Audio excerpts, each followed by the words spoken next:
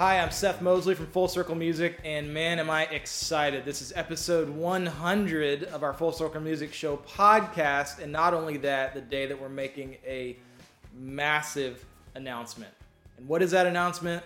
It's that we are rebranding. Yes, we're changing the format, the title, everything of our podcast to make it even more packed with value for free for you guys. And the new title, drum roll please, is the Made It in Music podcast by Full Circle Music. It's resources for music makers just like you who want to go full-time in music and stay in. So I just wanted to do something a little special on this episode to go along with the announcement of the Made It in Music podcast, episode 100. And what we're doing this week is we're bringing you a best of episode. We picked our very favorite moments from the Full Circle Music Show and broke down just some really key points, things that we think you would get a lot out of, things that we personally got a lot out of. I'm Seth Mosley. Thank you so much for listening.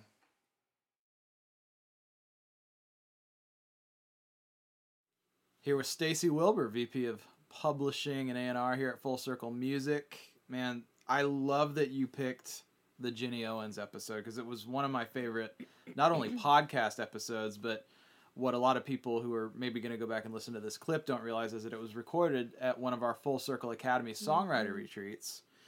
And man, just if I haven't told you already, I mean, the people that you have relationships with that you've been able to bring in to pour into our students is just absolutely incredible.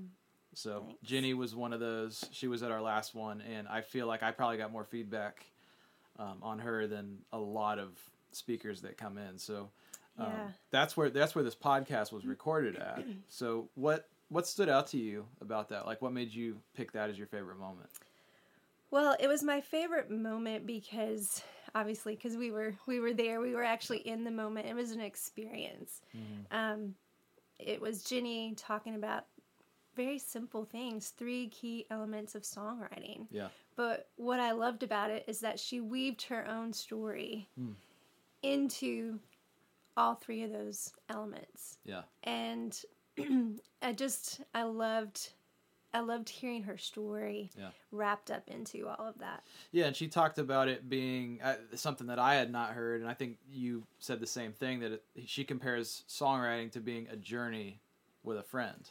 A journey with a friend. I that was like an aha moment, I think, for so many, because I don't think everybody looks at it that way. It's a job, it's this, but as a friend, and the closer you get to a friend, you get to know each other. You get to know their hearts, you get to know their stories, and the same thing with songwriting. The more you spend time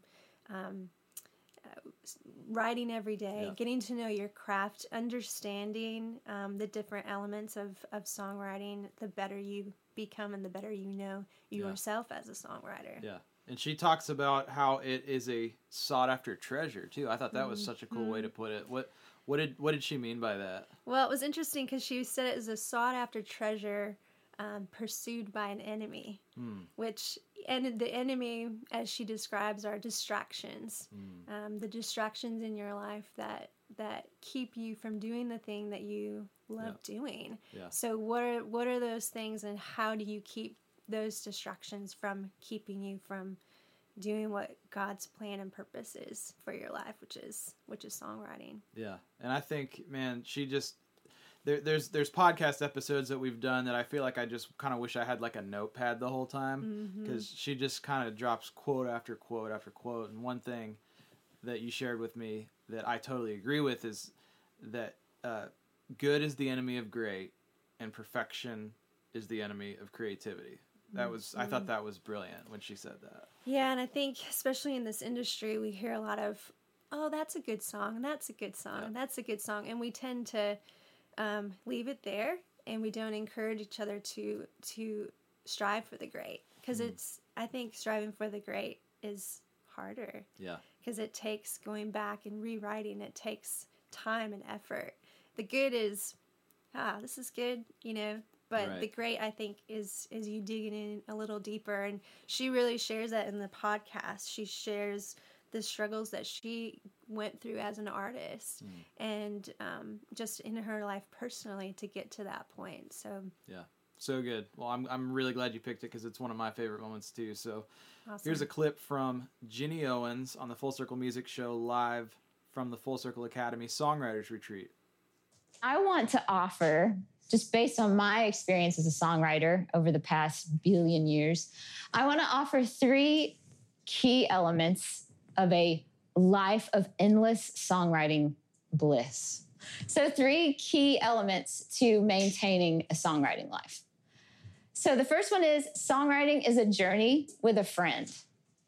Show up every day so that you can go a little further together.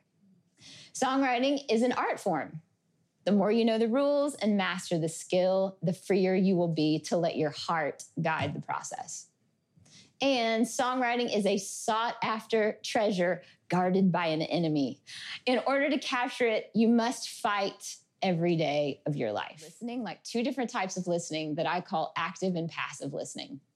So I really love pop music.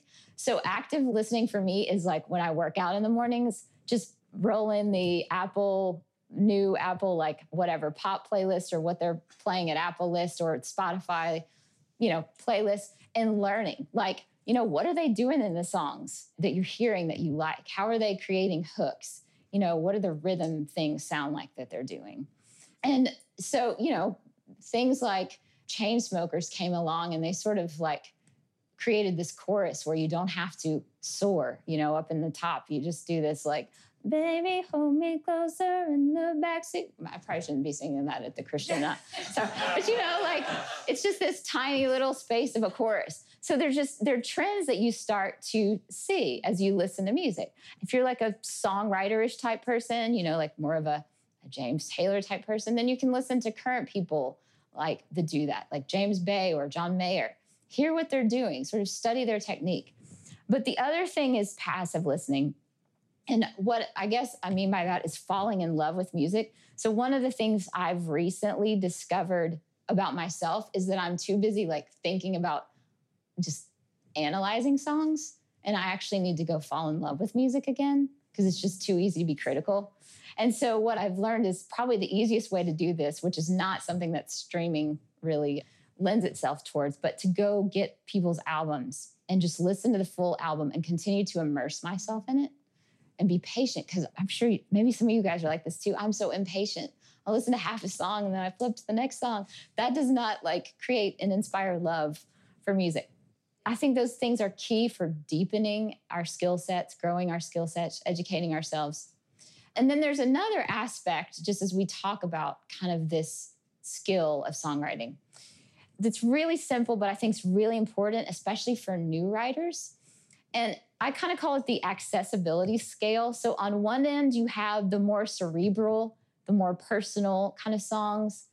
Those are the songs you write for your grandma or your brother or a wedding. And then on the other end are the more super commercial songs. So like Bon Iver is super cerebral. Taylor, super commercial. Andrew Peterson, pretty cerebral. Tomlin, Jordan Felice, super commercial. And so the more cerebral a song is, the more it's kind of written to please the writer. So most of those things fall kind of more in the middle. They're not generally purely one or the other. But the more cerebral, form matters less. It's kind of in the writer's head. And obviously the more commercial a song is, the more singable it is, the more melodic, the more many people can kind of follow what you're doing. You got to know the difference. If you want to write commercial, study it, learn the techniques, listen to the Full Circle podcast every week, because there's an art to expressing yourself that way. But if you're going to write about family, if you're going to write something super personal, don't let that out for critique, because you don't want to hurt yourself in that way. You know what I mean? Like, you just protect the things that are really personal to you. And the more you kind of know the skill and the art of songwriting, the more you're going to know how to do that. Skill, taking the journey, ultimately helps with our biggest challenge as songwriters, which is fighting for your songwriting. And if you don't believe me, I bet you do. Everybody probably believes that it's a fight. Songwriting is a treasure that's guarded by an enemy. And so in order to capture it, you must fight every day of your life. not to be all dark and wage war-ish, but we got to wage some war. The hardest part of songwriting is what? Songwriting. You know, you always got something else to do, or there's always a voice in your head that says not to do it. And I promise, lest you think it only happens to new writers, I have this happen every day. I've just finally learned, oh, this is part of it. Like, this is what I'm going to fight every day. And especially when you've been doing it a long time, you can kind of even get more in your head because you're like, what if I don't know how to do anything current? So if you give up, you know, then the enemy will win. So what exactly is the enemy? I do like how Kevin Pressfield, who wrote The Legend of Bagger Vance, but he has a book called The War of Art, which I would highly recommend you all read. There's some swearing, but read it anyway. But he calls the enemy resistance. And he says any act that entails commitment of the heart is a reason for resistance. In other words, any act that rejects immediate gratification in favor of long-term growth, health, or integrity, or any act that derives from our higher nature instead of our lower, will elicit resistance. Resistance cannot be seen, touched, heard, or smelled, but it can be felt. And the more important, get this, the more important a call or action is to our soul's evolution, the more resistance we will feel toward pursuing it. Ouch. And resistance takes all different forms. Sometimes it's you, right? It's the lack of discipline. That's what it is for me a lot.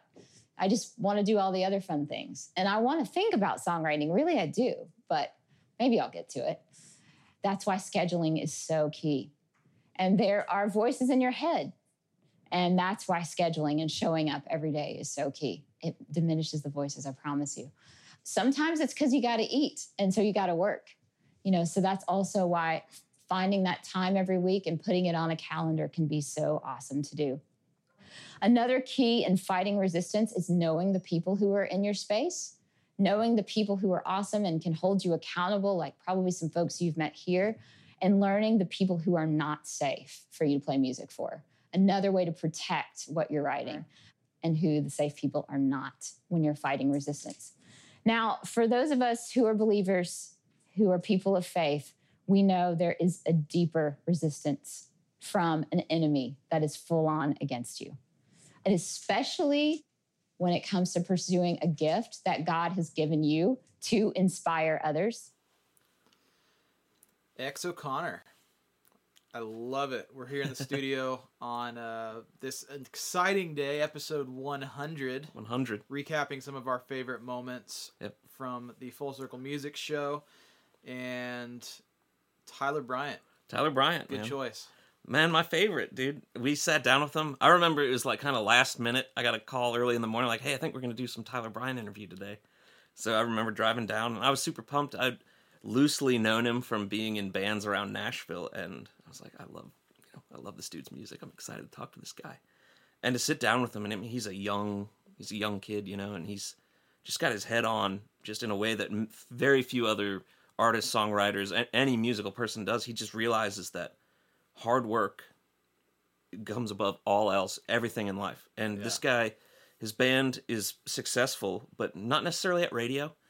But, you know, no real radio number ones, no nothing like that. But he plays 100,000 seat venues. And it's like, that blows my mind. And to just hear him speak about hard work, no one's going to work harder for you than you're going to work for yourself. So take every opportunity that you've got and just make something out of it. Yeah, I love it. And I think he even shared in the episode something about because they do a lot in Europe. Yeah. And I think they were playing somewhere in Spain, and a fan had like taken a night train like across the continent, entire literally continent to like get there, and they were so pumped about it. And you can just tell that when an artist is engaged, and they care, like the fans can tell that you really care. As the artist, they're gonna care. Yeah, absolutely. And that was something that he also spoke about a lot in this interview, is relationship building, like not just with the people around you, but with the fans. Like the fans can feel that level of commitment that you have to them. And then, but then on the business side too, you know, they've been around labels and all that stuff a lot. And I just love the mentality of be honest with the people you're with. Like even if it's a hard conversation to have with somebody, the honesty is going to preserve that relationship in the future. I think he talked about them leaving their label for to kind of go out on their own, and the conversation he had with the label after the fact is like, hey, look, you guys are still always on the list at a Shakedown show. Come out anytime. You guys worked hard for us. Just it's time for us to go do something else, and I love that mentality. Yeah, and we went and saw him in Nashville at 12th? Third and Lindsley. Third and Lindsley, which is a really cool venue. Yeah. And it was one of the best live shows I think I've ever seen. Yeah, they go for it, and it's so tight, but it's just raw rock and roll, and it was a fun night. I hadn't been to a show like that in a while. No click tracks. No click. It's just guys on stage just going for it, rock and roll, and I loved it, man. It was so much fun to just sit there and just be like, yep, these guys own it. This is great. Inspiring, for sure. Well, here's a clip from the Full Circle Music Show episode with Tyler Bryant of Tyler Bryant and the Shakedown. We've talked about it a little bit, but I come from a blues background. Yep. I learned to play from an old blues man in Texas, and even as a kid, I was offered a record deal, and it was like, we're going to set you up with other kids, and we're going to start a band. And I was like, no, man, I just want to play the blues. I want to make, I remember Lyric Street Records gave me a little $10,000 check to go make some recordings. I think they were legitimately upset when I handed them back 3 Freddie King covers that I had made. It's like, what did you expect, man? So, and I still kind of have that mentality where, I don't know if you guys ever have dove into this on your show. I'm sure you have, because it's something that I feel like a lot of our artists struggle with. It's mixing art, something that really moves you, and commerce. Yeah. Let's eat and let's survive. And so all we try to do in our band is have a little bit of both. Yeah. Yeah.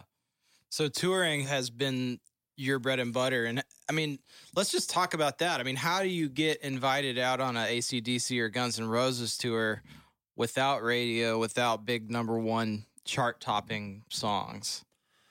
It's hard to say, honestly. I think, one, you got to believe in what you're doing. You have to be convicted every time you put on a guitar, whether it's in a writing room, whether it's in a coffee shop. Yep. That's what, I have kids ask me at our shows who have bands, like, how do you get on these tours? How do you get these shows going? And it's like, you literally play every show you get offered. Yeah. Whenever I was starting out, I had a fake email account and I was the band's manager. My name was Sarah or something like this. And I represented Tyler. This was before the Shakedown. I represented Tyler Bryant. And what's the Spinal Tap manager? Yeah. And it would, with the cricket bat. and there was another time where it's like, I literally called the box office of the House of Blues. This is when I was younger. I called them every single day until they finally told one of the booking agents, this guy won't stop calling. He wants to play. And he called me and was like, dude, you can't call the box office and book a show. And I was like, but can you book me? Yeah. And he's like, send me some recordings. So I sent him some recordings and some videos, and he put my band on for Dickie Betts. And then I called the Dallas Morning News, and I was like, my band's opening up for Dickie Betts of the Allman Brothers. I think you should come film it and do a story. And they did. And it's that kind of hustle that I think is, what I've learned that we have to do, because anytime we've waited on someone else to do something for us, we fall short. And so I think it's funny because we were at CAA, the booking agency, for a long time, and they did great things for us. And after about a year and a half of not touring as much as we'd like, we thought, let's make a change, let's move agencies. But we had such a good relationship with our agent that he'd become family, this guy named John Huey. Yeah. And so we left. We were on the road supporting Billy Gibbons from ZZ Top. And I get a call from Huey going, he's just like, I love you guys, and I wanted to know if it'd be okay if I pitched you for the AC/DC World Tour. And of course we said yes, but this is someone who's not our agent. Yeah. And so that's where, maintaining relationships and always shooting people straight. And even if it's a tough conversation, going, I think we have to move somewhere else because we're not getting the love here. You guys, they kill it with country acts out of Nashville. And I'm sure that the rock department does great too. We just weren't getting the love that we needed. Because maybe what we were doing didn't move them there. But, I think even when a relationship has to stop. It doesn't professionally. It doesn't have to stop emotionally. And I think that's we're all from the South and believe in Southern hospitality and shooting people straight even when it's a tough conversation. And I think that's helped benefit our band. You know. Well, I love that because there's so many bands that we come across that are just constant complaining about their team. They're like, my label's not doing this. My manager's not doing this. We don't have our publisher getting songs on sync. Our publicist is not scheduling. It's just excuses and complaining about people not doing stuff for them. And what I'm hearing you say is like, screw that. Do it yourself. Oh, yeah, absolutely. Well, I mean, it's like we just made our own record. And I called a few of the people from Universal Republic after we got out of our deal. And it was sort of I think both parties were like, this isn't really working for us. We weren't giving them what they need to do what they do best. And they were like, you guys just aren't setting yourself up to win, you know?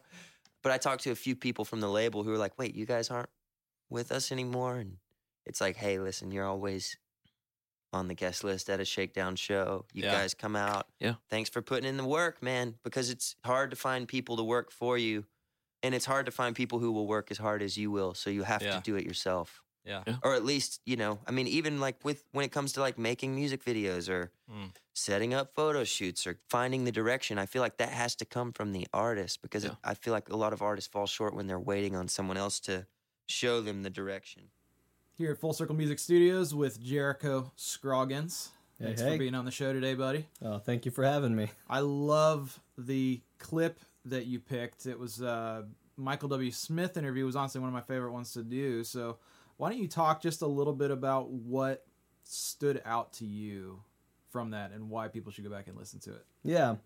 The initial part of it is how he's talking about like the start of his career and even how like that's when he got married with Debbie. It was like in 81. And like so when the Amy Grant thing and all that kind of stuff, it was a very busy time for his career. And so they saw a bunch of marriages around that time falling apart. And so he does think it's hard for people to tour 200, 250 shows a year and keep a healthy marriage. And so it's super cool to hear how he, one thing I didn't know about Michael and his career was he was never away from his family more than 2 weeks.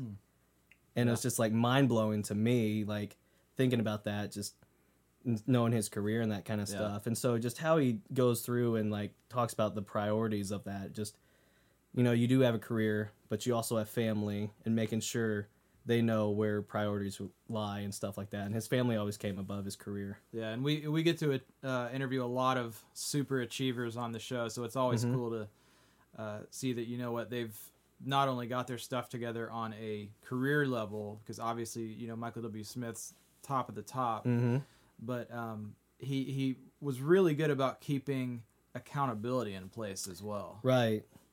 Yeah, that was definitely another part of it that I really liked, because it's not only like when you go out and doing your thing and that kind of stuff, still keeping a good group of a team around you that makes sure you're still doing what you're supposed to be doing, whether it's heart-wise, faith-wise, even mind-wise, you know what I mean? Like making sure it's like even having them help him keep accountable to making sure he makes it home every 2 weeks, or, being a servant on the road and things like that. Yeah.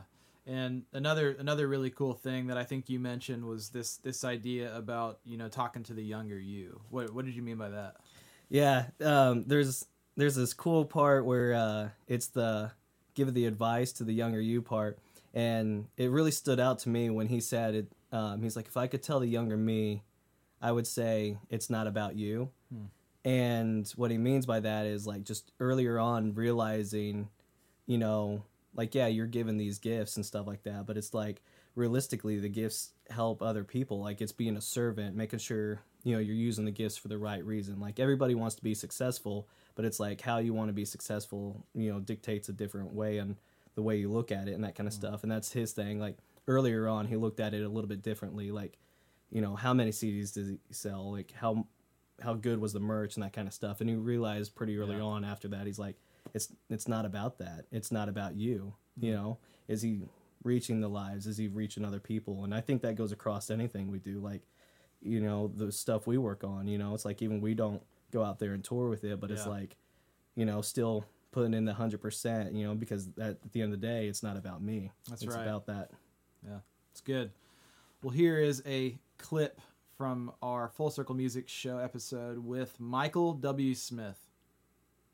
Thinking back over all the years being an artist, I think one of the things that I struggle with, and a lot of young artists or writers or producers struggle with, is the whole balance of being a creative versus, you know, being a good family man.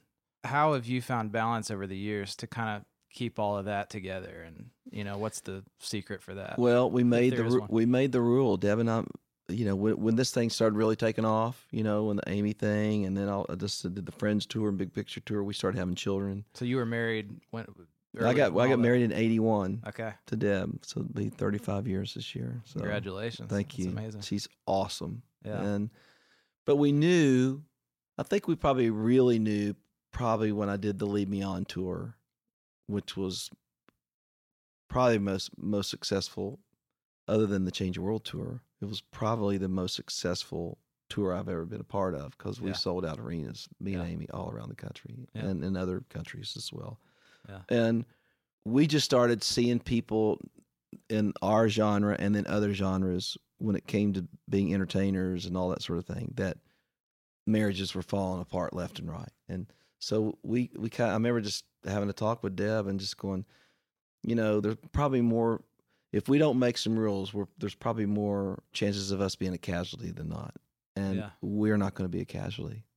Yeah. And so we just made the rule, I'm not going to ever be gone more than 2 weeks from my family, ever. Wow. Even if I had to cross the pond and come back and cross it again. Yeah. And I was never gone from Deb and the kids for more than 2 weeks. Wow. I had a little aircraft, and I don't talk about that much, you know. I just it was worth every penny. I thought, I've got to get home to my family. Yeah. And a lot of times I'd do a show, and I'd literally walk off stage and got in a car, and I was on the jet, and I was home at midnight, and I'm driving carpool at 7:15. Wow. I did that for 12 and a half years. Yeah. And I think if you talk to my kids, I think if you could have a private one-on-one, I think they would all say we were more important to my dad than his career was. Wow. So and now I got all these young bands. I got some of these young kids are all starting to come to me and ask me exactly what you asked me. Yeah. You know, and I think that's part of my role in the future, is sort of be a fatherly role and try to help kids, you know. And I just don't think you can do 250 shows on the road and keep a family together. And they said, well, we got to pay the bills. We got to make the house payment. My response is, then buy a smaller house. Wow. Is there anything that you would kind of say to the younger you when you were first getting into it that you're like, okay, you might want to do that a little differently? Is there anything that kind of comes to mind like that? Well, I think heart-wise, I mean, obviously we all grow up, we all make mistakes. I think we all get, if we really are seeking the Lord, we all get a little wiser as we get older. But I'd probably go back and tell myself at 23, 24 years old, I'd probably just say, dude, it's not about you. That's probably the first thing I would say. Yeah. You know? And I was so like, you know, how many records did we sell? And did we sell any T-shirts? And you're just so like, and it's hard because you're excited. You want to be successful, you know. And I think I would just wish I'd have seen the bigger picture a little bit. And that's probably what I'd say to these young kids going, why are you here? Sure. Reconnect with why you're here, because you're not here to be a superstar. Yeah. You know. But there's nothing wrong with being successful at all, you know, but it can't drive you. It can't just encompass everything that you do. It just can't, you know. So I always say, what's your contribution? Think about, you know, even in the hard times and trying to get the thing off the ground, are you making a contribution? Are you changing somebody's life? Yeah. You know? So it's that kind of stuff I'd probably say. And then if I had to say something on the musical level, I'd say it all starts with the song. X O'Connor, sitting here with Mr. Seth Mosley, founder of Full Circle Music, getting ready to talk a little podcast action. So, your favorite episode we're at episode 100 now. Crazy. Yeah. Absolutely crazy. And your favorite one was with Chris Hauser. Yeah. Under very interesting circumstances, from what I remember, kind of spontaneous. It was very spontaneous. Yeah. I like that slang. You know, it's kind of like Prefontaine, that runner guy, but it's spontaneous. Yeah, it kind of flows off the tongue. This was a spontaneous moment. We were in the car, actually, on a radio tour. And one thing that I've learned by doing a podcast is we're really, you know, as sort of journalists, like trying to bring interesting stories to our audience. about stuff that they'll actually care about, you kind of just have to be ready at all times. So I've got this little, pocket recorder and a couple microphones. I stuck it in the bag because I felt like we might have some interesting conversations on this Matt Hammett radio promo tour. Yep. I went out with him at the beginning of the year to promote his first single, Tears, off his record. Yeah. And so I just brought it with me, and we're spending a lot of time in the car. So I was like, okay, there's going to be something good. So it was under interesting circumstances, but I think what I've loved about our podcast is when our guests kind of just go off the rails a little bit and just feel free to tell stories and just crazy. And Chris is such a great storyteller. Yeah. So it was one of my favorite episodes, and not only because of the episode itself, but really because of my story and how I met Chris in the first place. Yeah. And one thing that he did that stuck out to me that I'll never forget, we touch on that in the podcast as well. I love it. And he's known for hitting as many radio stations as humanly possible in a very brief time. I believe you said he has a record. Yeah. Do you remember what the record is? He does have a record. He said he hit 13 stations in 3 days. Did you? Were you a part of that 13 stations in 3 days? I think we did we might have done 8 in 2 days. 8 in 2 days. That's still rather impressive. It was a decent few, and but I love it because so often in this business we think about the result more than the relationship. And one thing that he drove home that you'll hear in this clip is that he talks about really what he does for a living is to get to go talk to his friends about music that he loves. Yeah. He actually cares about the people. Yep. And there are very few people that I know in life, let alone in music and in anything, that have spent 3 decades serving one group of people. Yep. And that's just dedication. Man, you said it right there. It's powerful. Yeah. I'm ready to go back and listen to the episode myself. Me too. So let's jump into this episode with Chris Hauser. But you talked about you started tapping into your skill set, which I don't even know if you remember this, but when I first moved to Nashville, I talk a lot about this on our podcast, that my first record that I got was Newsboys Take Me to Your Leader. Then my first label record I produced was this one called Newsboys Born Again, which you were working on. Yes. And I think I met you once, maybe at Wes's house. Then I saw you a month later or something, and you were like, hey, Seth, it's good to see you. And the fact that you even just remembered my name was huge. To me, your competitive advantage is you actually care about people, and you're great with relationships. Thank you, man. That means a lot. And again, this is a small industry we're in, and I'm in my 30th year of promotion. Wow. Radio promotion. And I think I'm starting to get it figured out, but every once in a while something comes along and surprises me. But I've seen a lot of people come in and go out from this industry. And one of my favorite clients, Brash Music, who had Aaron Schust and Gunger, their MO was life's too short to work with jerks. And I also believe very strongly that you reap what you sow. Yeah. And whatever you sow, you reap way more and you reap way later. Yeah. It's just the way it is. You can go out to a field with a handful of seeds and throw it out into the field. You don't go out the next day and say, oh my gosh, look at all the growth. It takes a long time, but all the growth that comes into a field from one handful of seeds. And so I've always tried to be about sowing good seed, doing my best to love people well, and not losing myself in the process, which at times has been a challenge for me. Yeah, dude, I don't remember meeting you, and I wish I did, but it's been an amazing thing to watch your trajectory as well, and to be doing this. We're on a promo tour right now. That's the fun thing right now. We're out with an artist named Matt Hammett. Yeah, what's up? We're actually promoting his new single, Tears. So this is what you do all the time, right? Yes. So these radio stations, we're visiting 6-7 radio stations in 2 days. My record is 13 stations in 3 days.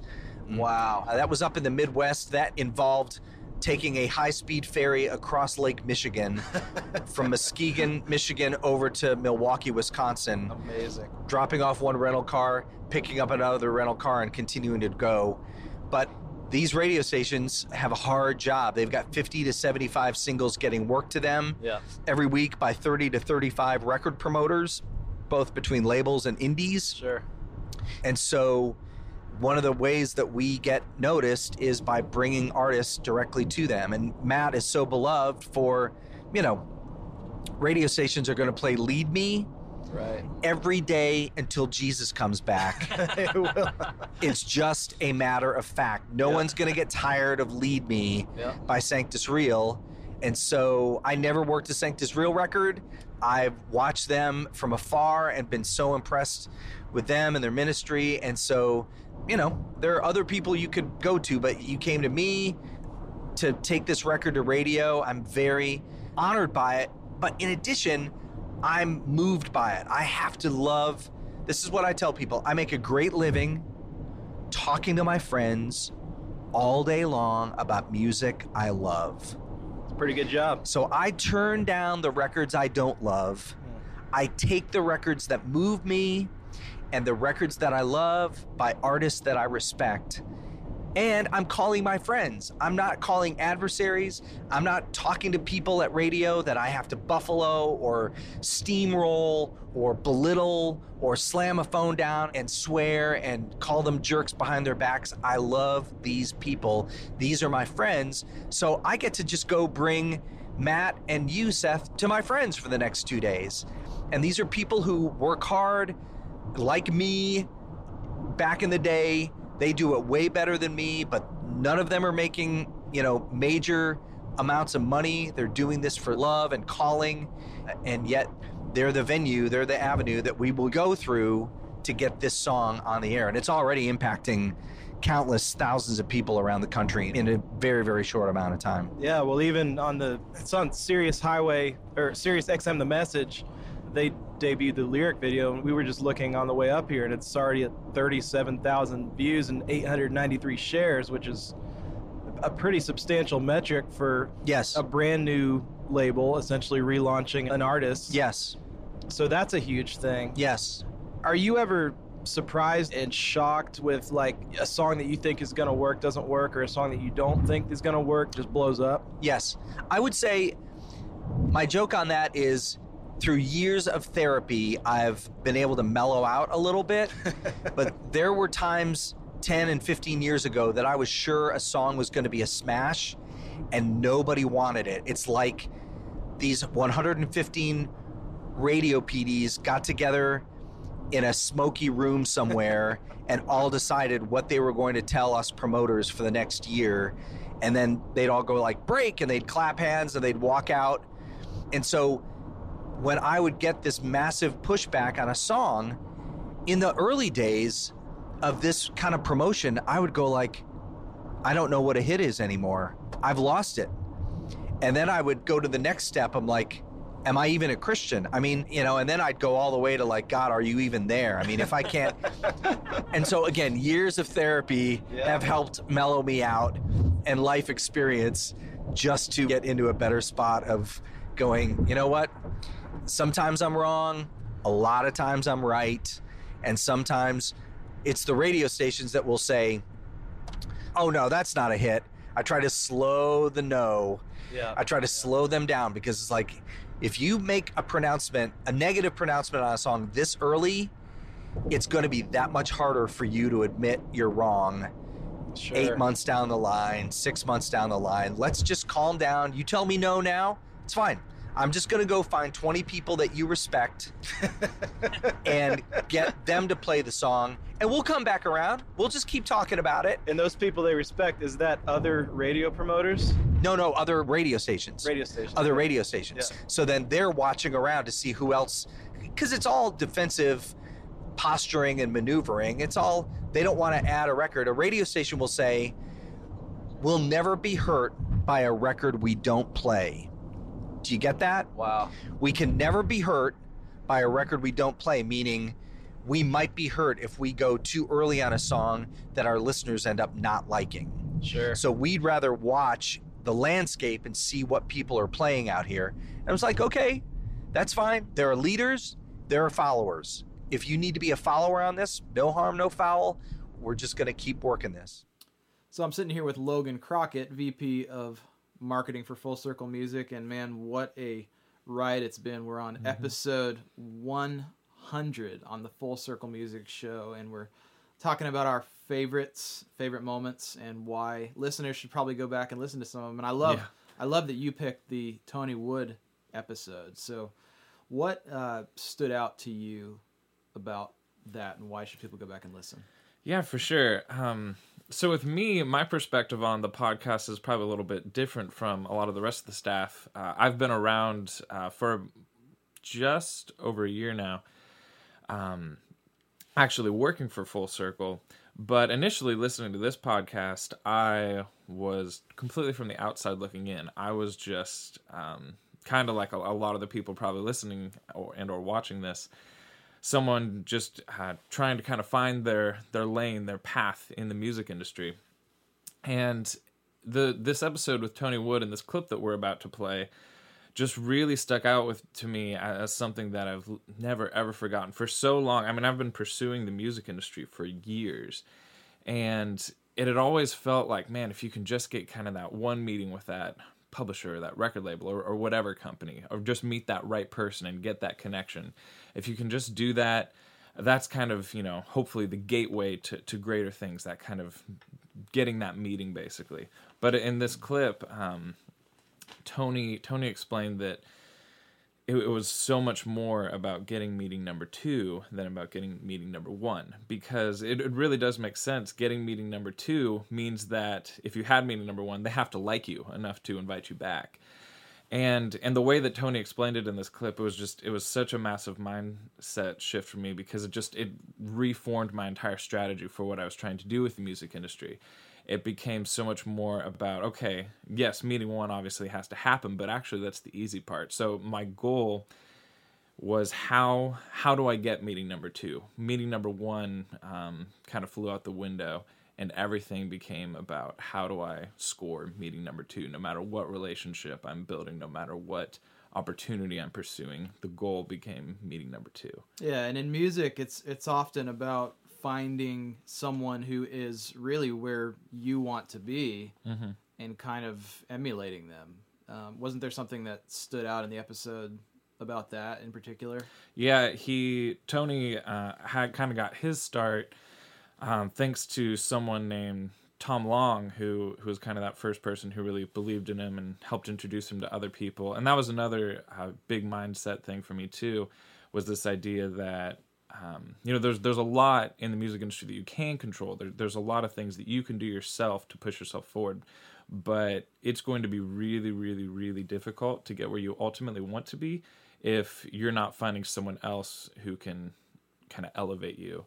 If you need to find a champion or a guide, someone who can get you further along the steps that you need to go. I love it. And there's also this concept of do your homework that Tony hints on. What did you mean by that? Because you were saying that stood out to you. Yeah.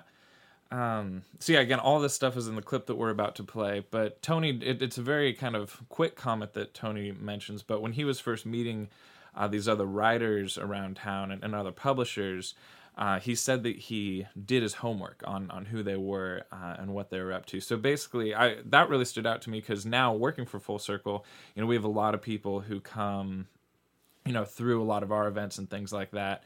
But it feels like a lot of them haven't done their homework. A lot of them, don't know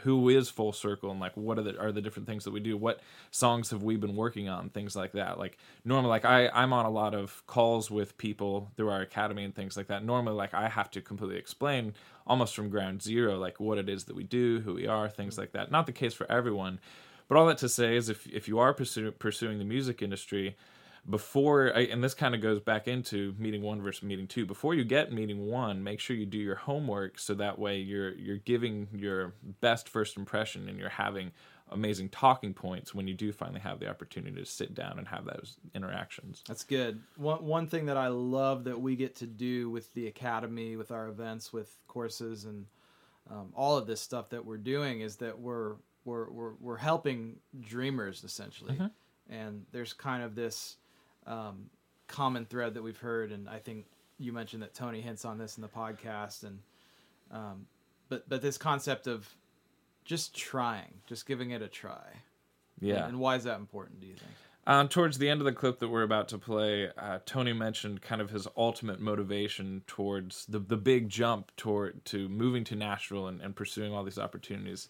And his whole thing was like, there's so many great opportunities in life. You don't have to be in the music industry. Not everyone is meant to be in the music industry. The music industry is very competitive. Not everyone who wants to be in it is going to be in it. But Tony's whole point was, that just really resonated with me, was this idea of, man, like if I don't just try and kind of give it everything that I have, a no is okay. Like if I meet the right people and if I'm perfecting my craft and it's not good enough to be where it needs to be for the industry, then at least I tried and I can live with that. But his big thing was like, man, like if I don't try and give it all that I have, I won't be able to live with that. And that just resonated so much with me at the time, because again, this was like, I think early 2016. So again, at the time, my involvement in the music industry was a little limited. I'd recently gotten out of college with my music business degree, but I had a really great marketing job, but I wasn't that involved in the music industry. I was like running sound with my church and some things like that. But I knew that, like just in my being, like I'm like the music industry is where I ultimately want to be. And I was in a place where I kind of had a good job and all that sort of thing, but it was like, man, can I live with it if I don't do all that I can to get myself down to Nashville to pursue these opportunities? And Tony just saying that, it was like he was speaking for me in that moment. It's like, yes, like that is ultimately where I'm at. And I decided, like, that there is no way that I will be able to live with it if I don't try and give it all that I have, no matter what the outcome is. So. Yeah, and here you are. Indeed. So, fruit of the podcast. That's awesome. Well, here is a clip from Tony Wood interview on the Full Circle Music Show. ASCAP was real helpful to me early as a songwriter. There was a conference that they offered like about 5 or 6 Monday nights in a row in October, where they brought in writers, producers, publishers, some great instruction, something in that was so significant. Songwriter Dwight Lyle said, the hardest meeting to get in Nashville with a publisher is not the first meeting. The hardest meeting to get is the second meeting. And it just killed me in that moment, because I am such an introvert. I am, and they would use the word networking, and I hate the word because networking feels like walk across this room and introduce yourself to this stranger and tell them why they need to get to know you. And it's like, it's against everything within me. I'd rather just take a meeting than do that. And I was like, oh no, if the hardest meeting to get is the second one, I better be ready when I get that. When I finally get the nerve up to go introduce myself, I've got to know that I'm ready. So, that sends me into a month or so of panic about what do I do? What do I do? And I came up with this idea. Tom Long was the head of membership at ASCAP at that time, and he had put the conference on. The conference had happened 3 or 4 months earlier, and I'd been stewing on that. And so, here was the first professional initiation for me. I picked up the phone and I called Tom. I said, Tom, in the course that you moderated, somebody said the hardest meeting to get with a publisher is not the first, the hardest is the second. I need to be ready. I need somebody to tell me if I'm ready. And here comes the ask, Tom, will you be that man for me? Wow. And Tom says, well, nobody's kind of ever asked me that, but okay, I'll tell you what, every couple of months, give me a call, bring me some of the lyrics that you're writing, and I'll take a look at them and tell you. I can't tell my story without such gratitude to Tom Long for that. But so I take the first meeting with Tom Long, walk in the 3 current pieces of paper that I've typed up, put them on his desk, sit there, quietly feeling my organs separating while he's reading them in the moment, just the tension just dying right there. Yeah. And Tom reads 3 and says, I've got some people you need to meet. Get in the car. Drove me around to 4 publishers. I'd done my homework. I knew who the publishers were. I knew these people. I knew who their writers were. I knew the songs that they were having success with at that point. The first 3 dismissed me pretty quickly and go, no, thanks, but no thanks. And the 4th one was Michael Purrier, who was with a small company, Lorenz Creative Services, that was going at the time. They had just signed Stephen Curtis, though, before his first record. That was his first home. And they had recently signed Marcus Hummon, who wrote God Bless the Broken Road. And so it was kind of this small little boutique thing that was going on. And Michael is more of a lyric guy. And he said, oh, why don't you start hanging around here some, and let me see if I can get some of our guys to write with you. And that was, the life-changing moment for me. I'm so grateful to Michael for early belief in me. Sure. So backing up, because just the move to Nashville is such a huge leap of faith in the moment. I don't want to gloss over that for you and your wife. I'm sure that was just like a monumental thing. How does somebody know when they're ready to do that? Nobody knows. There is no knowing. There is nobody that's going to say, the time is right. You need to. I mean, it is that line between faith and foolishness that's so close in there. You don't know. But I remembered there was a point when I was finishing up school and still writing, frantically, accumulating lots of sheets of paper.